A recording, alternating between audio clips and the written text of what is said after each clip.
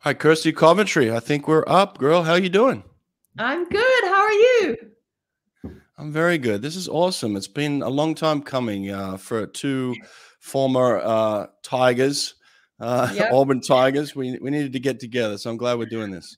I know, but that seems like a lifetime ago that we were at Auburn. Although I did get Yeah, to go back for the women's 20-year anniversary, and that was very special. Got to reconnect with all the girls, so that was awesome this last year.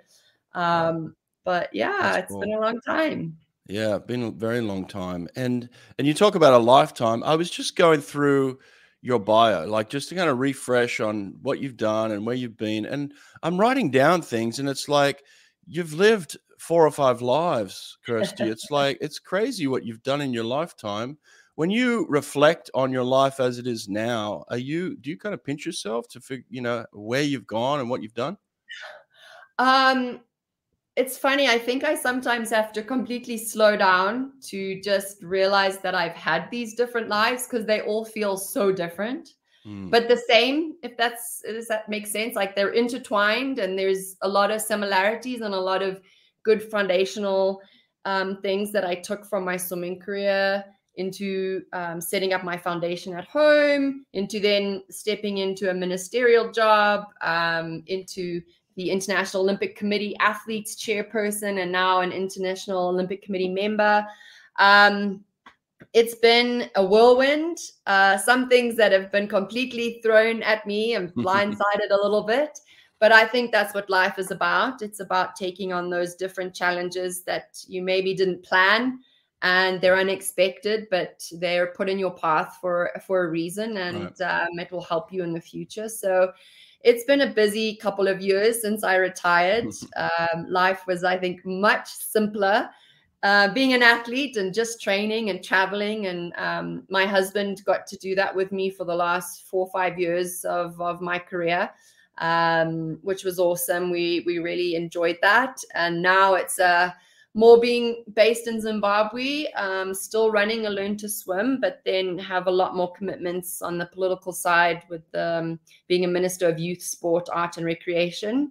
Wow. And then my responsibilities on the IOC, which are all slightly different. So, yeah. Just crazy, crazy. We have to touch on all of those things along the way here. But when you when you go back to your teenage years as a young girl, right? Like, how much of this was dreamed of? How much of this was planned for you, like in your hopes and dreams? What did you want to do with your life? Um, I knew when I was growing up that I wanted to go to the Olympics and I Right. wanted to win a medal. Hmm. And sort of after that, I'm not sure if I really had specific plans. I just knew that being an athlete and a swimmer and traveling around the world and getting to see and meet different people would lead to an exciting life. Yeah. And it really has. It's taken me on such different paths. And when I started looking at ending my career, which I started looking at in and around 2010, I thought London would maybe be my last Olympic Games.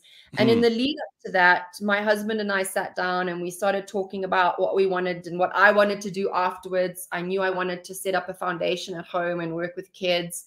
I knew I wanted to give back.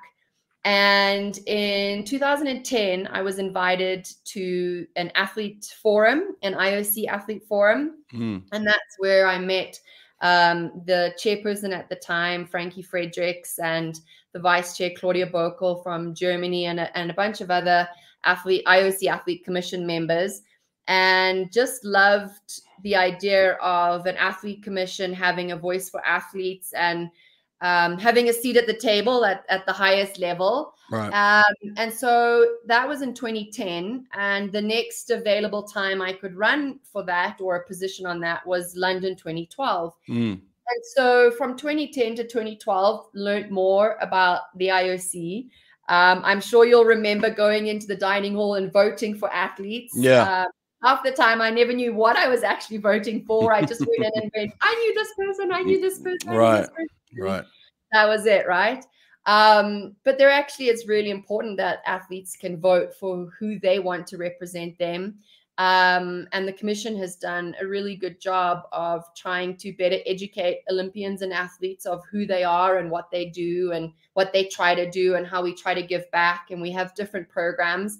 And I'm finished that chapter now. And from my work on the IOC Athlete Commission, I was fortunate enough to become an individual member on the International Olympic Committee, which happened in 2021, which was, I'm very honored and privileged for that opportunity. But that kind of led me. I think I always knew I wanted to be involved in sport. Right. And when you'll know, going from being an athlete, looking at what you're going to do, that transition can be really difficult. And I suddenly said to my husband at the time, I said, you know what, I think trying to run for the IOC Athlete Commission and get onto that will allow me to help with that transition. So I managed to do that and become an IOC Athlete Commission member in London. And then I decided to continue swimming until Rio. But It really helped with that transition because it allowed me to stay in touch with an Olympic movement that I've loved for 20 plus years, still give back. It allowed us to come back to Zimbabwe and set up a foundation at home where we worked with young kids with different sports and water safety. And it allowed me to sort of take my time to figure out what I wanted to do next. And then just as we were thinking about what that was, I had retired in 2016. And in 2018, I was announced the sports minister. Wow. That was not planned. I had not been thinking about that. Actually, Ty and I were thinking about something completely different. But when that came up, the president announced it on national TV, and I had friends calling, and I was saying, I don't know what you're talking about. Oh, wow. And I spoke to some really incredible mentors of mine, and they just said, well, what do you have to lose? You never thought about getting into politics, but maybe you'll learn some new things, and you can do good for the country, and you can give back again to your country. So we thought, let's do it. You're the most decorated African swimmer in history. So I feel like you gave a lot to your country already. But I mean, finding out on national TV that you're now a minister is pretty wild. And then I guess jumping in and figuring out how to do it. Just crazy. Yeah, that was my first question. I was like, what does a minister do? I don't remember being super close with any of the ministers when I was coming up in my swimming career. So it was jump in the deep end, I guess. But it's been a very interesting road, and I've learned so many things. And I think better understanding and navigating global politics, which is something I've always been interested in, has been super helpful being in this position. Kirsty, tell us about Zimbabwe for those people that don't know much about your country. Where exactly is it? Tell us about its customs, its traditions, that sort of thing. Yeah, so Zimbabwe is in Southern Africa, right above South Africa, next to Mozambique and Zambia and Botswana on the other side. It's a beautiful country. I'm super biased, but we have the best wildlife in the world. We have the Great Victoria Falls. The people of Zimbabwe are just always happy, and hopefully one day you can come visit, Brett. It would be an honor to have a group of us all come back and give back to the swimming community here. Yeah. But it's really wonderful. I mean, I think it's hard to sort of pick one or two small pieces of really what makes Zimbabwe. But I think if I had to pick, it would be the people. And you'll better understand that if you've been here or if you come to Zimbabwe, because people are just happy and smiling and work very hard. Our work ethic is, I think, second to none. And food-wise, we love what we call nyama, our meat. So meat and potatoes and salad, very similar to Australia. Obviously, we were a British colony, so very high influence in that way. Very simple foods, not a lot of spices, your sort of salt and pepper, but very clean. We grow pretty much all of our own food with our agriculture here. So, and we're very much non-GMO. You're not allowed to grow too much of that here. Very clean and healthy, and Yeah, it's a beautiful country to grow up in. Obviously, grew up and then moved to the States when I got a scholarship to Auburn. But my parents have always been here. My grandparents, my great grandparents, and it's just a country I'm super proud to call home. What about how you grew up? Like, obviously, where you've gone now, you came to America, you got a scholarship to swim, and you did incredibly well. Obviously, you go on to the IOC, you go on to be a minister. But like, tell us about before all that. How did you actually grow up in Zimbabwe? So I grew up, probably I would say, maybe similar to how you grew up in Australia. I think there's a lot of similarities. Mm, But I grew up, I have a sister, a younger sister, okay. and her and I grew up, both my mom and dad were working parents, very sort of middle class home, nothing fancy. Mom and dad worked extremely hard Mm, to put us through school and to put me through university. So thank goodness for David and Kim believing in me and giving me that scholarship, because my life would have been very different if I hadn't been able to get that scholarship. But just a very close family. yeah. We always had family lunches, and my mom is one of three. My dad was one of three, and my grand and grandpa were one of five.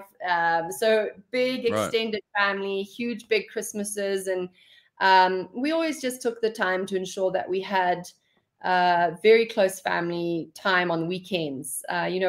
Weeks are always busy with school. It was wake up, go to some track practice, come home, go to school, go to some practice after school, get home, do homework, go to bed. So yeah, that was pretty much it. But a very sporty family. We grew up playing lots of sport. A Right. close family. Yeah. As you speak, and I was going to say this about you because I know you. You come across as very kind of unassuming, like in the way of you wouldn't think of you as somebody that is a dominant figure in the world of sport, like somebody that is just. But there's a. I mean, you talk about the wildlife in Africa. It seems like there's a lion in you, like a lioness. It's like that you come across as very meek and mild, but there is a lioness inside of you. When did you first discover that person? I would say my family probably discovered that when I was quite young, when I would hate to lose even Mm. card games. Oh, I've okay. always been very competitive. I was born in September, so I'm a Virgo, so I'm a perfectionist. I like things done properly. Um, but I think the competitiveness is definitely amongst the majority of my family. I think I'm the Mm. highest. And yeah, that came out at a very early age. But I was also taught from a very early age that you can remain super grounded. Mm. And you can do that by having good family and friends around you that see you for who you are and not what you've done. And that allows you to stay grounded and true to who you are. And as you said, sort of unassuming.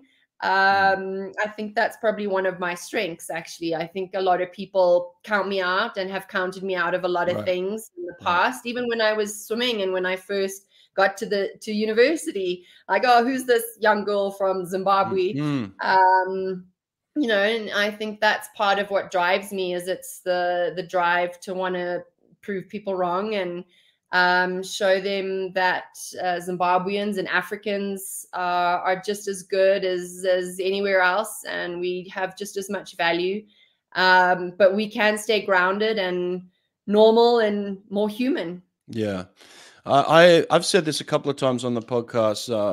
Often my family and my friends, when I committed to Auburn University, they would say, I'm from Sydney, Australia, so they would say, "Where are you going?" Like Auburn, Alabama. Where's Alabama? And so, like, how the hell did you end up at Auburn, Alabama, from Zimbabwe of all places? Oh my gosh. Yeah. Well, half of the people in Zimbabwe, when found out I was going to Alabama, just thought Jerry Springer. And I was like, oh gosh, Yes. no. Do Yes. you remember Jerry Springer? Yep. Yep. And that was like the only American TV show we had in Yeah. Zimbabwe. So it Exactly. was not a good look. Um, but no, I had a couple older swimmers, Glenn Warshaw, Teresa Moody, a few others that had gone over to the States, Zimbabwean swimmers. Some had gone to Alabama University, LSU, and Florida, FSU. And so I knew and they would always then come home over the summer and like train with us and get to hear their stories. And I realized that as I was getting older, a lot of my swimmers my age were focusing more on school or other sports. So they would stop swimming and I was sort of training by myself.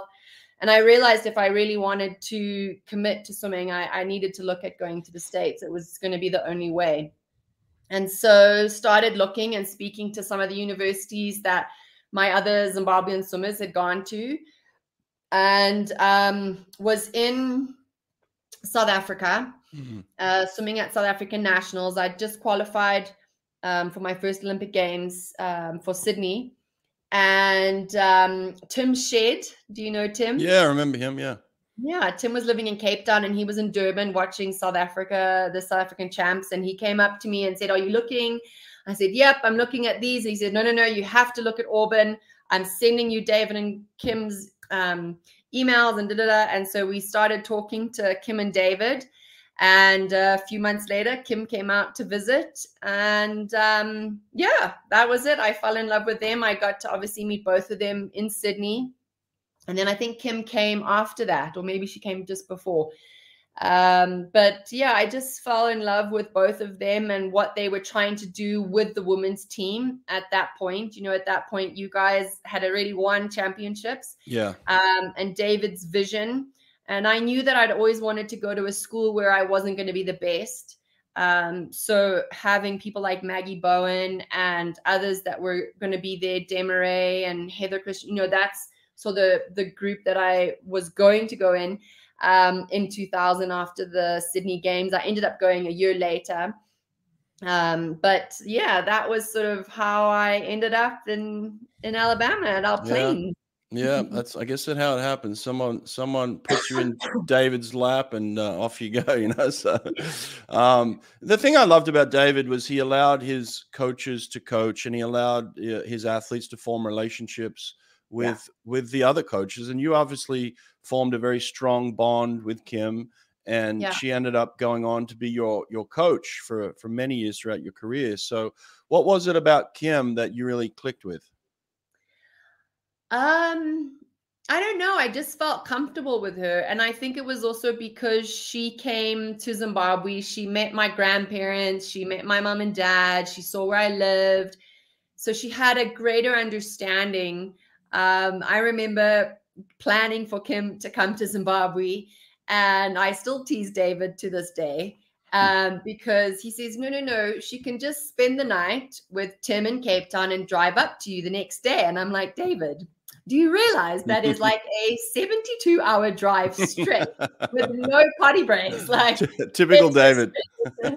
And he was like, "Really, is that far?" I'm like, "Yes, Africa is quite big, actually. On a map, we might look small, but actually, we're quite fast." Nice. But I think, you know, Kim coming, her and Steve had just got married, and so she came straight from her honeymoon.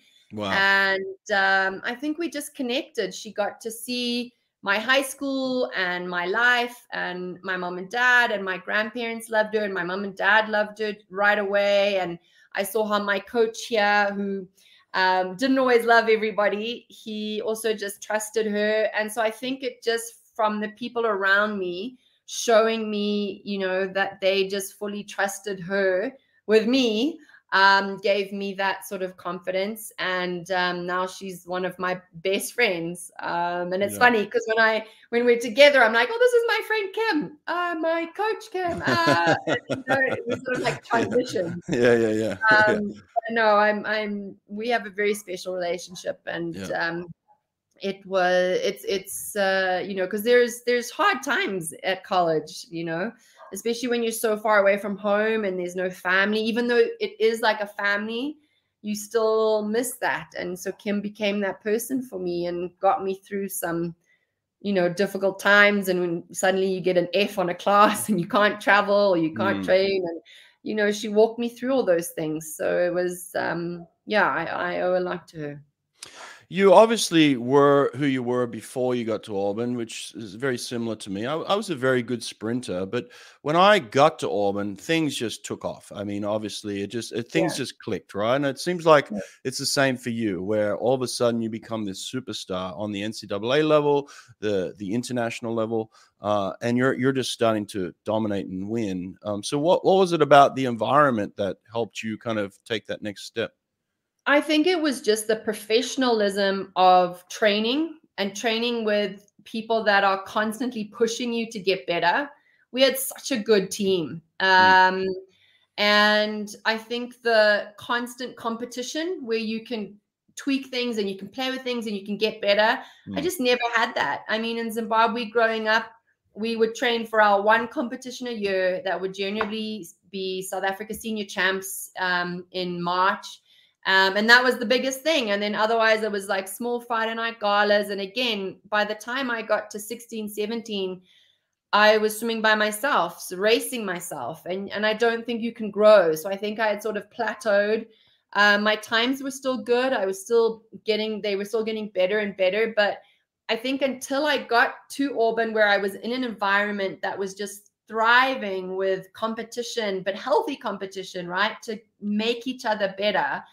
I think me being who I am, I just thrived off of that. And I yeah, loved it. I yeah. really did. Yeah.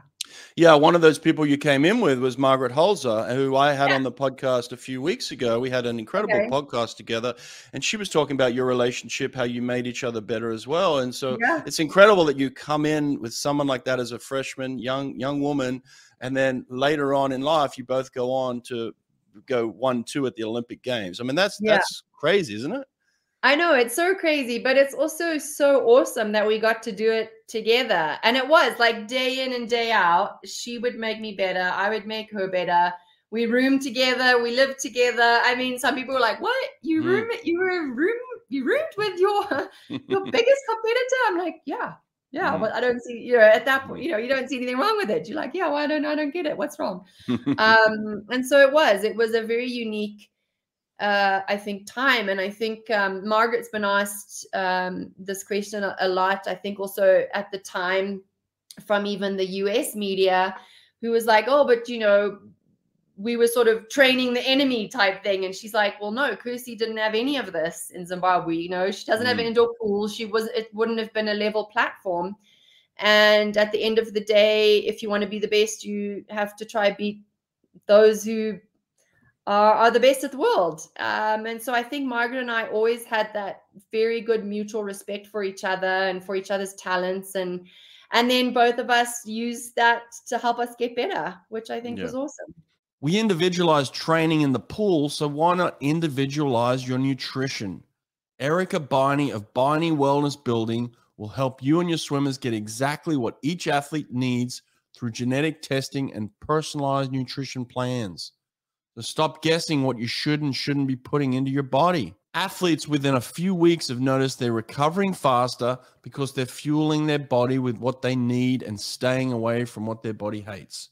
Erica understands swimming. She gets it. She's worked with over 20 Olympians, including the fastest man in the world, Caleb Dressel. Group discounts are available, so go to Biney Wellness Building and get in touch with Erica today. That's Biney, Beine, wellnessbuilding.net. You said Sydney was your first experience at the Olympics. What did Yeah. you learn from Sydney that helped you go on to Athens to eventually win the gold medal in the 200 backstroke? Oh man. So I think Sydney for me, it just kind of lit that Olympic flame, Right. And even though I swam the first day, I went to every single opening ceremony because I had to see that flame. And Really? until that flame got lit, the Olympics felt like a world championship. So Mm, him and I would go, and whenever I could sit down, she'd make me sit down. mm, But it ignited, I think, something inside of me that just made me feel that it was special. And I think Sydney sort of was the first time that it did that, getting to see such incredible athletes and watching them compete and then at the end hug and embrace and get on that podium and seeing those emotions, it was just something that I knew I wanted to do. So yeah, Sydney, I came 12th in the 100 back, and then in Athens, I got a silver in the 100 back. Yeah. So that's incredible. So it was the 100 back wasn't necessarily, I wouldn't say it was your primary event up front, was it? Like, No. why did you have Well, success in the 100? when I got to Auburn, I had only swum the 200 back once because I hated it. Okay. I hated it. And before I left Zimbabwe, my coach, Mr. Matheson, said, please just swim the 200 back at our nationals because you will definitely break the record, and let's just do it. So I was like, oh, okay. And I did it, and I swam a really fast time. And when I got to the States, Kim and David were like, well, we have enough 100 backstrokers. We have Jenny Anderson. We have Margaret Holzer. You're going over to the 200, and we're putting you into the 400 IM. And I was like, I'm sorry, what? No.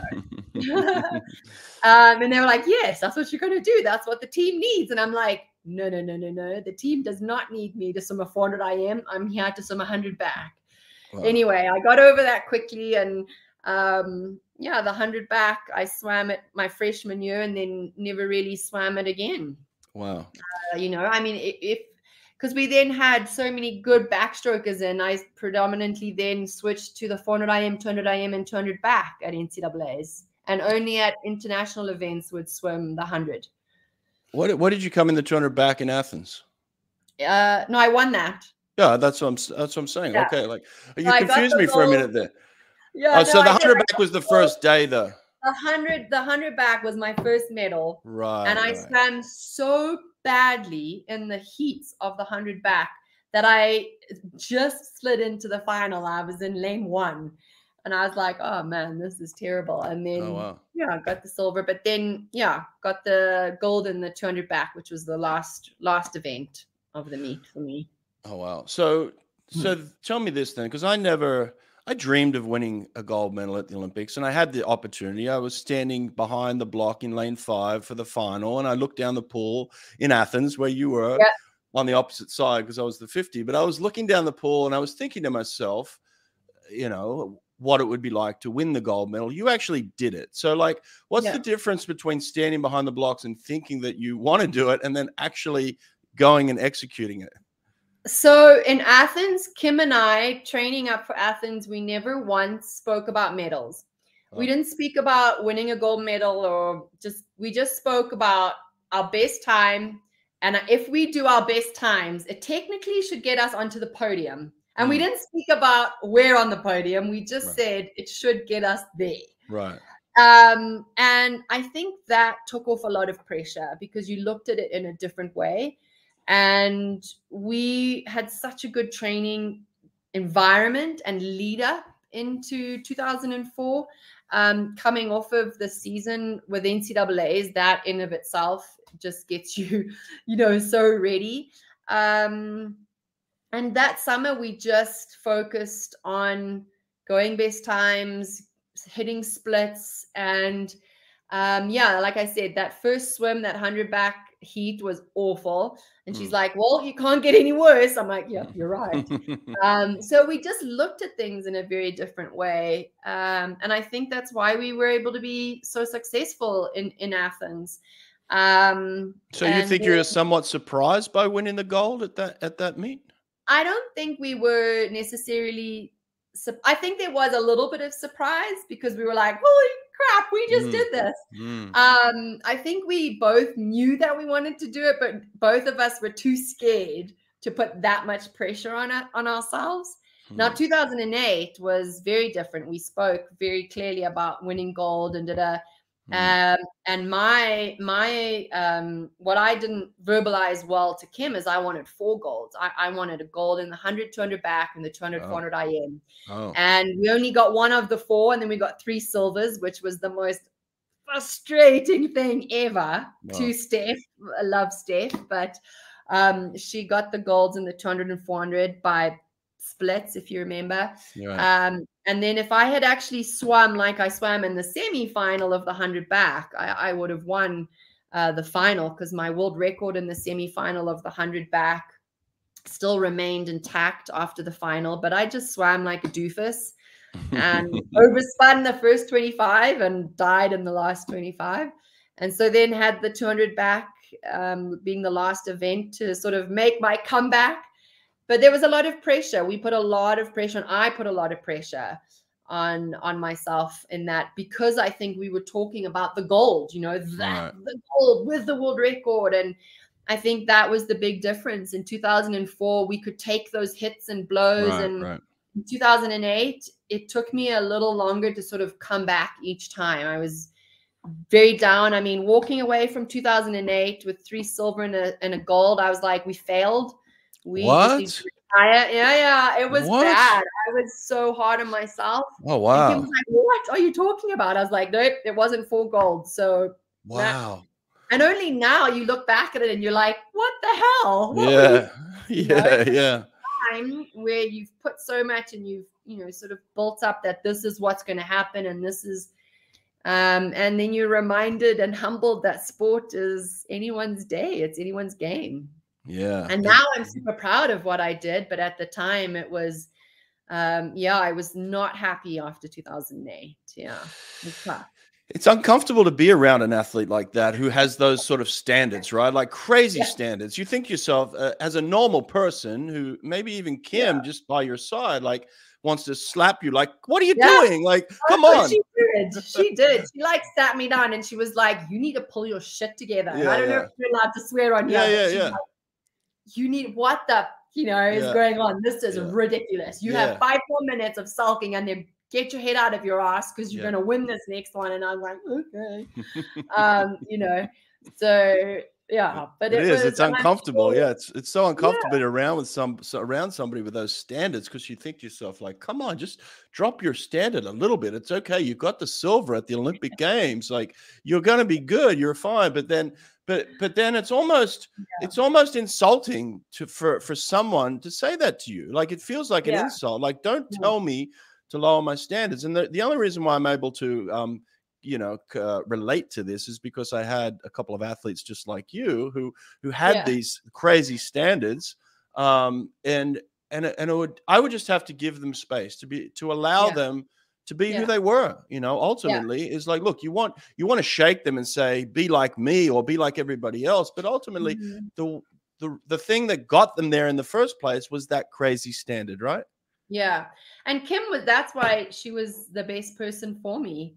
And I think when you asked me the question earlier, like, why Kim, I think Kim and I sort of gravitated, Margaret and David gravitated. And because we were both so competitive at the same events, on the same team, in the same year, we both needed separate people. We couldn't have the same people. And, Kim was always that person for me. She allowed me to be like that and be slightly crazy.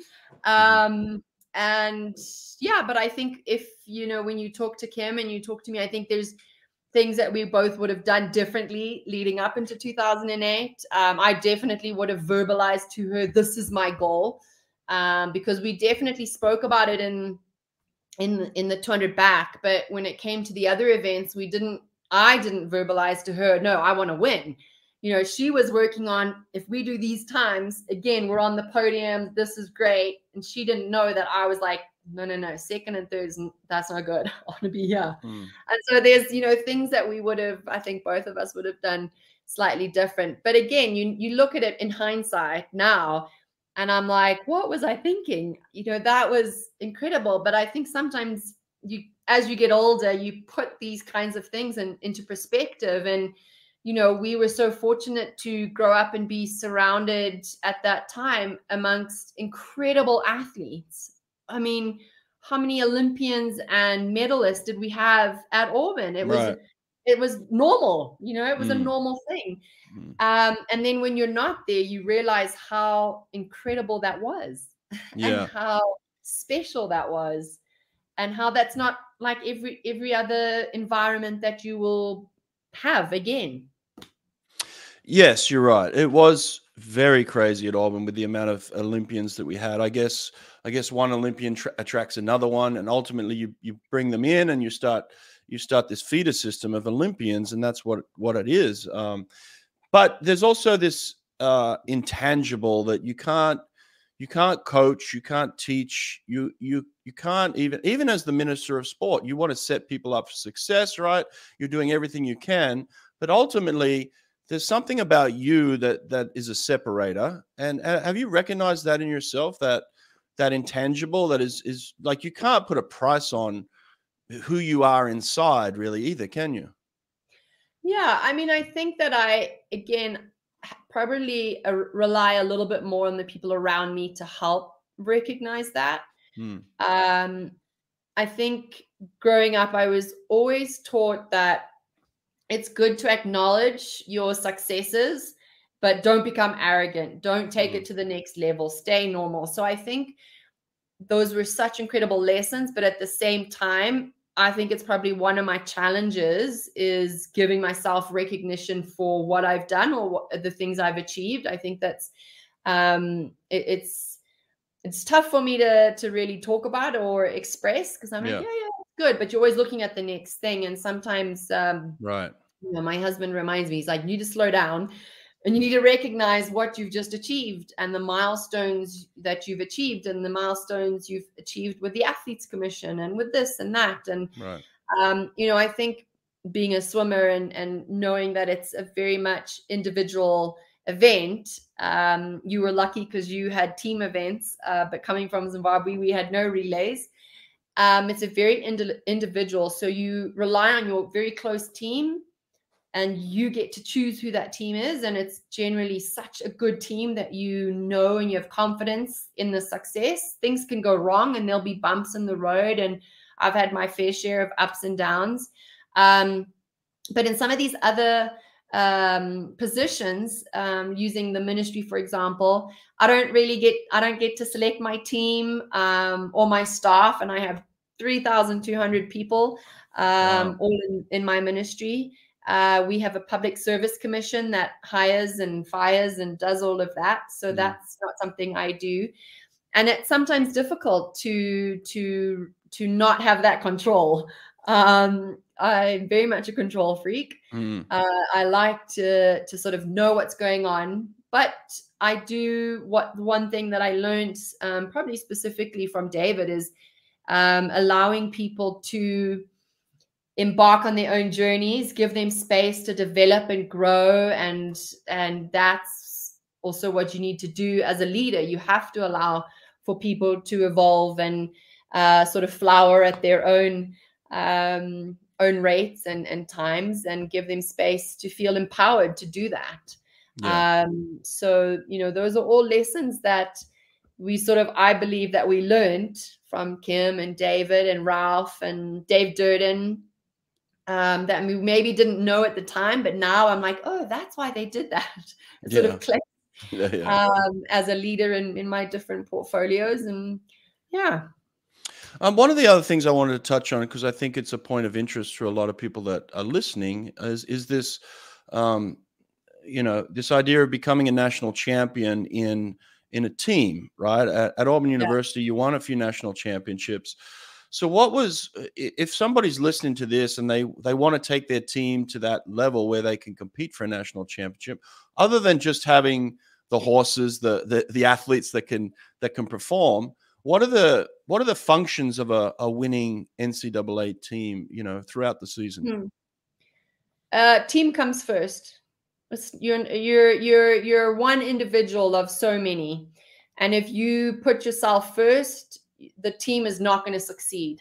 And I learned that very early on in my career, because I came from being from a small club, always being the best, you know, sort of a big fish in a small pond, to now being a small fish in a big pond, and having to do relays and having to do all these other things that I had not ever done before. And I was so grateful for them, but it was also hard to be like, well, why would I swim the 400 IM where I'm going to come like 6th? when I could win the 100 back. Like, that's not good for me, but it's good for the team because we already have 4 people that can win the 100 back. Right. We need extra points in the 400. So team comes first. And you've got to think about that throughout the entire season. It can't just be at SECs or at NCAAs. It's throughout the whole season. And I think that's what I loved about Auburn is, you know, going through PK's workouts and all the fun things we did there. It was drilled into you. The team comes first. And I think that's a really important lesson that you will carry with you for the rest of your time, because, you know, life after school and after sport, you will have to, in order to be successful, you will have to work with other people that may have a different ethos or may work differently. And you've got to figure out how to work together. And I think that was the biggest and best thing that any team could do. I'd imagine you'd see a little bit of that, the team concept and working together in the IOC now, right? Like as an IOC member, you've got people from all over the world with obviously, you know, different opinions and ways that they want to do things. And then, you know, looking at their own countries and trying to get favoritism for their country. So it's like, how does the IOC take that concept now that you're in it and actually do that? Yeah, no, I mean, I think it's very similar, because I think at the end of the day on a team, and you'll know from being at Auburn, it was the team winning an NCAA. There was always a common goal. Right. And if we do this, it will allow all of us to get better.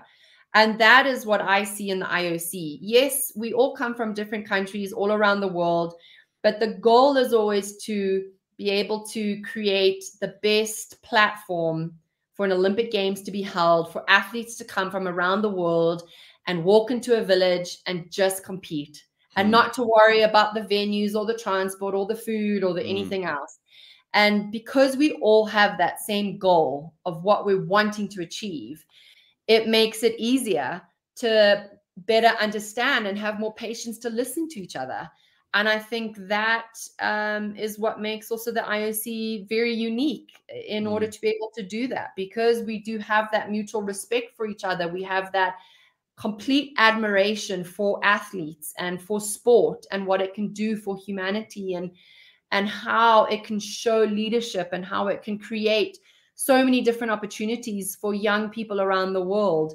All those common themes kind of bind us together and drive us forward. How do you go from the Athletes Commission, and I guess there's different levels in the IOC, and I'm not exactly sure what they are, so explain them to me. So like, obviously you come in, you get voted by the athletes, and you represent them on the Athletes Commission for a period of time.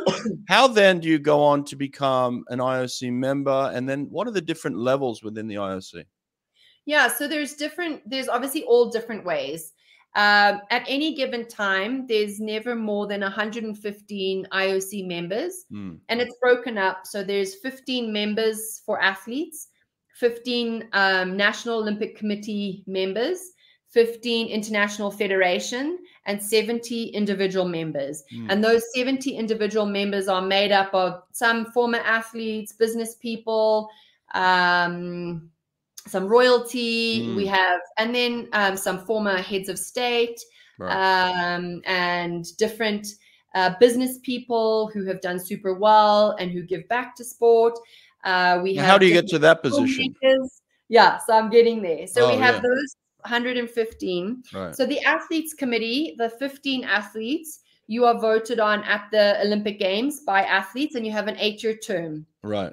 The NOC president and the NOC spots, the 15 NOC spots and the International Federation spots, you come up through those routes. And your term on the IOC is linked to your term of those positions. So let's just say the president of the Australian Olympic Committee becomes a member, and that was John Coates. I'm sure you know John. Yep. So he, from his position, became a member of the International Olympic Committee. He's now an individual member, but he originally started as a member of a National Olympic Committee. Yeah, same for the international federations. And then for the individual members, It's through different routes. It's through people that have been identified with very specific talents, through NOCs, through the athletes, or through the international federations. It's through other members proposing different people. It's also through sitting down with sort of headhunters and saying, right, we need someone that can help us with broadcasting and this, or marketing or finance, and we put a sort of feel out. So there's quite a number of ways in which you can become. And then you apply. It goes through a full commission and sort of background checks and things. And it goes all the way up to the executive board and the president. And then they put you forward to the membership, the IOC, as a candidate, and the membership either say yes or no. So that's how it all works. Wow. Vasa has been the go-to training tool outside of the pool for over 30 years. Vasa's products are ideal for developing power and proper technique in your swimmer's catch. Add a few Vasa trainers to your pool deck, and it's like adding an extra lane to your swimming pool. Go to vasatrainer.com, use code BRED at checkout, and get 10% off anything from Vasa. Destro Swim Towers. Gain strength in the water with a tower of power. Save $150 per double swim tower by using code BRETT, B-R-E-T-T, at checkout. DestroMachines.com. Yeah. What about this? What about the evolving state of the Olympic movement, right? Like, obviously it evolves over many different Olympiads. So like in terms of where we are today, are there things that you are seeing that are different from maybe when you're in Sydney and Athens and Beijing? You know, you're behind the scenes now. So like, how is the Olympic Committee looking at progressing into the future? You know what I mean? So I think there's two parts. Like, one, you've got your membership, but we also have a headquarters in Lausanne of about 800 staff, incredible people. So we have a director general, we have directors, we have executive directors of games, of sport, of athletes, and of NOC relations, of Olympic solidarity. And all of these people are the people who are working day to day on the way in which the executive board and the membership are guiding the movement. I think that's the best way. And I think now, having had the opportunity to come on as an athlete commission member and understanding the games so much more, I don't think that, like you said, you don't really know how all of it works. We see it. And as athletes, we arrive at the games, but there's so much work that goes into getting a games up and running. And we have an incredible staff and team in Lausanne who just love the Olympic Games. They love sport, and they love what they do, working day to day to ensure that the next Olympic Games happens. And so I think I've just had a very unique opportunity in being able to better understand that whole clog and how that works and how all the pieces fit. I think some of the biggest things that we're seeing challenging the movement is being more sustainable, you know, use of venues, not having any venues being specifically built and then never being used, and you know, being really aware of what the games, yes, we know that it can bring good things to a community, but is that what the community needs? So having more awareness of ourselves and what we're asking, and the IOC has done an incredible job under the leadership of Thomas Bach, our president, to ensure that we've looked at all of these different programs and these different things and how we did things. One of the biggest changes is how we get to host cities. There used to be a big bid process, and now that's completely gone because it was very costly and it took time and it was not sustainable. And now it's very much a conversation. And can you do this? Do you have this? Is this part of your plan as a country, or as in Brisbane's case for 2032? Is it a plan for the region? Is it growing in that way? And that, I think, has been one of the very good things that I've seen the movement adapt and change so that we can be there and have longevity. Wow, I love it. I like how you just kind of snapped into kind of this IOC voice and like persona. You know, like that's a lot. So I could feel it straight away. But I love I love what I do with IOC. It's it just feels so natural, you know, from my swimming career. Yeah, for sure. Yeah, it fits you very well, and I think they're very privileged to have you on board. Now, tell me this: how do they select new sports to come into each Olympic Games? And then another question, because I am kind of a little biased, I want the 50s of strokes to come into the Olympics. Is that ever going to be a possibility? Oh my gosh. I think I might plead the fifth on that one. You know, no, but new sport. We have a sport commission. So essentially, what happens is the IOC, with our membership, are then broken down into different commissions. You have the marketing commission, obviously the athlete commission. You have the sports program commission. You have different working groups underneath that. You have the coordination commissions for the upcoming games. And each of those commissions looks at those specific projects. So with our sports program commission, they are looking at sports, the original sort of sports and the 28 sports in summer, what that looks like, how they're doing, blah, blah. And then we have what we've just started doing is asking host countries, because sometimes host countries have very popular sports at home and in the region, but not necessarily globally, where it would be a good opportunity for them to look. And we saw this in Tokyo, where 5 new sports came in, and some of those sports will be the same for Paris. It's yet to be decided for LA, but pretty similar. And then there's just a different process. The international federations work with the sport department of the IOC and the sports program, which falls under the sports department, and they all work together to sort of look at, you know, there's always very simple things that we would look at is the global reach, the global impact, gender, if it's being played both by men and women equally across the world. Do people have easy access to it? Right. And then comes the separate side of it, aside from the athlete side, more your governance side, your good governance. What does that look like? Your structures, how are you funded?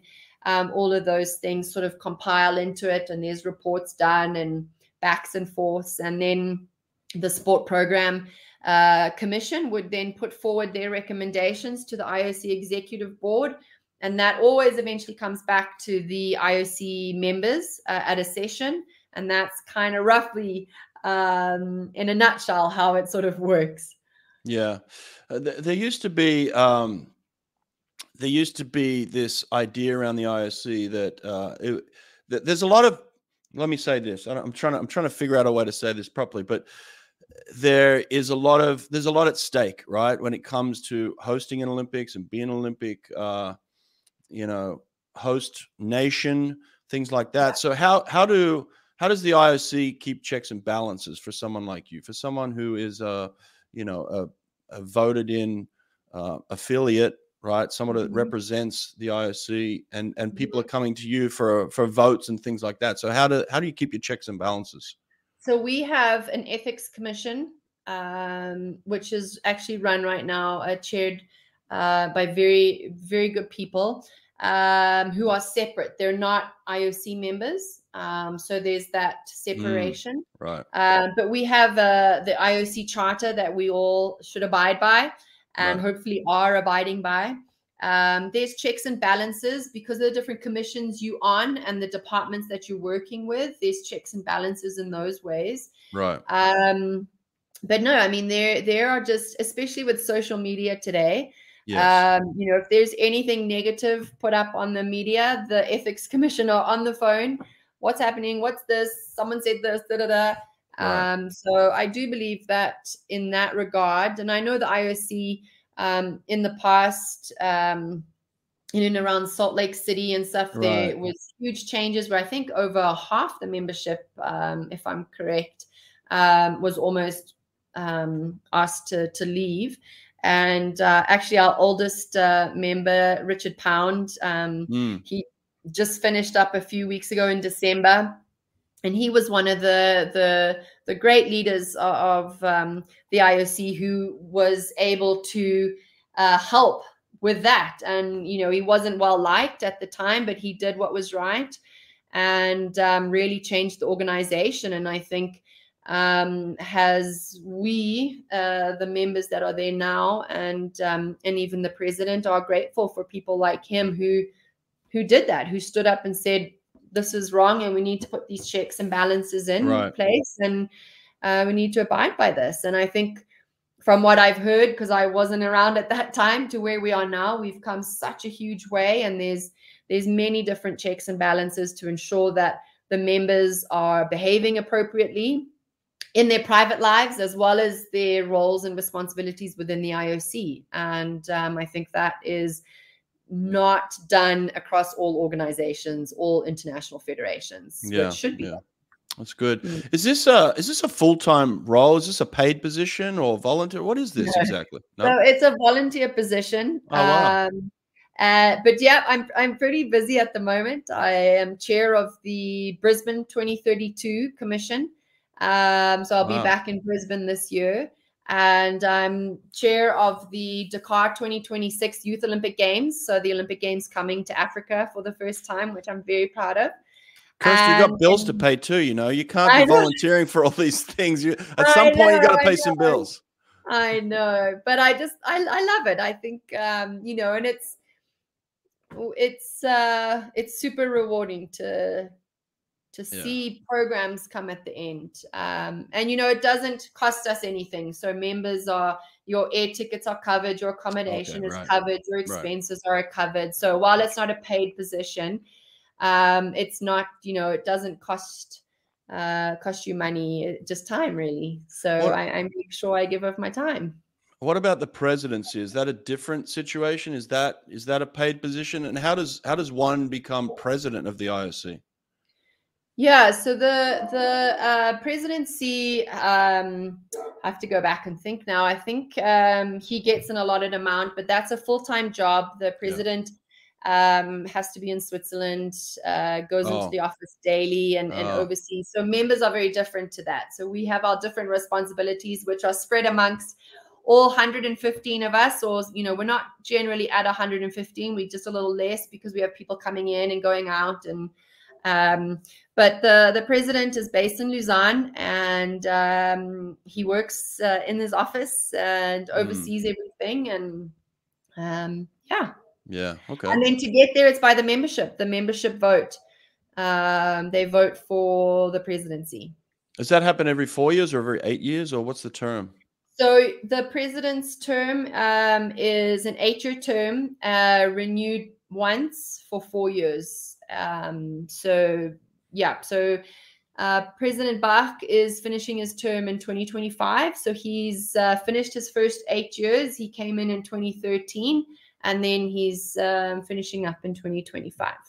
And then it's like president then. Okay, so there's no chance that you can then continue on after the 8 years. Like, you have to be done. Is that it? So after the 8 years, you get one more half term of 4 years. Oh, okay, right. So a maximum of 12. Oh, okay, right. Yeah. Okay, interesting. Yeah. All right. Yeah. Well, I guess that's coming in the near future. But what about you then? I mean, we haven't even mentioned that you're a mother, by the way. I mean, you've got a 3.5-year-old daughter, Ella. I mean, how do you balance being a mother and a wife at the same time? And then, I mean, come on, your husband must be like, hey, Kirsty, like. I know, he's probably like, I don't know if she can be the best wife, because something has to give at some point. No, yeah. I'm very lucky to have a hugely supportive husband, the best husband, that allows me to do all these things and sort of picks up all the pieces in the background. And we've been a good team for a long time. And his work allows for him to sort of also work from home. And if I can't get to school for pickup, then he can run in, and that's how we've sort of worked. And no, I'm very lucky to have him. And obviously being back at home, I have my mom and dad just down the road, so can also rely heavily on them. But being a mom is the best thing ever. That's my most important role, and I'm actually, January is still quite a slow time for us in government and ministry, so I'm taking every advantage of dropping her off at school, picking her up, and getting to spend some extra time with her before everything starts really back up towards the end of January. And I think this year is going to be quite a busy year on all the different fronts, so I'm really taking every bit of time I can to hang out with her. Awesome. Well, listen, you're not even 40 yet. It's crazy the things that you've done in your life, and I'm not even sure where you're going in the future and what you're doing, but I'm sure it's going to be something crazy that you're going to add to the resume again and influence a lot of people in a very positive way. So, Kirsty, you're doing an incredible job. I know it's probably sometimes you want to just take 5 minutes to yourself, I'm sure, where it's like, can I just have some me time for 1 minute? You know, so Yeah. But yeah, you're doing incredible work. So keep it Thanks, up, okay? man. Yeah. Thank you. Yeah. Thanks for doing this too. This has been a long time coming. I appreciate you taking the time. With somebody no that's problem. so busy, you know, this is awesome. So Yeah, great catching up. Super happy. Thanks, Brett. All right. Take care, girl. Thanks a lot. Bye. Thanks, man. Bye. I would like to tell the story of how Swim Angelfish improved my skills and a major aspect of my life. Okay, and you are holding on the whole time.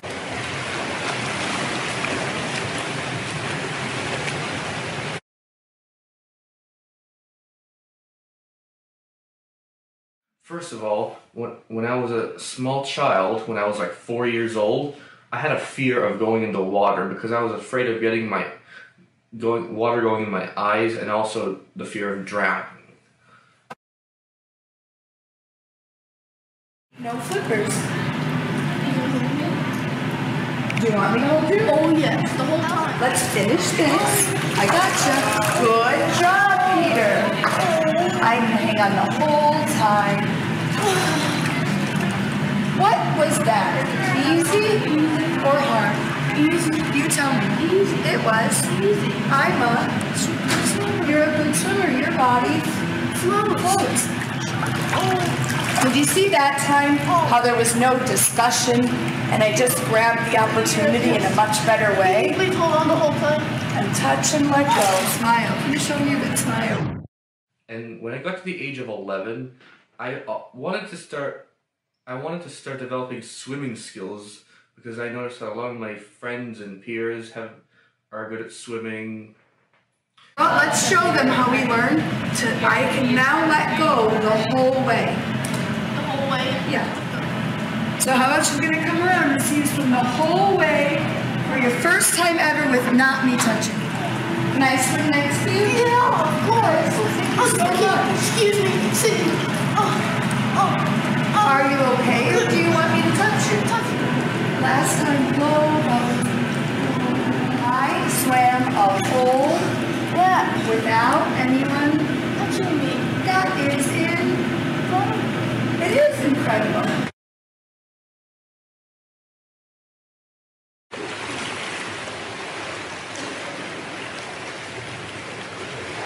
In conclusion, I would like to thank Swim Angelfish for doing a great job of helping me develop confidence, bravery, and skill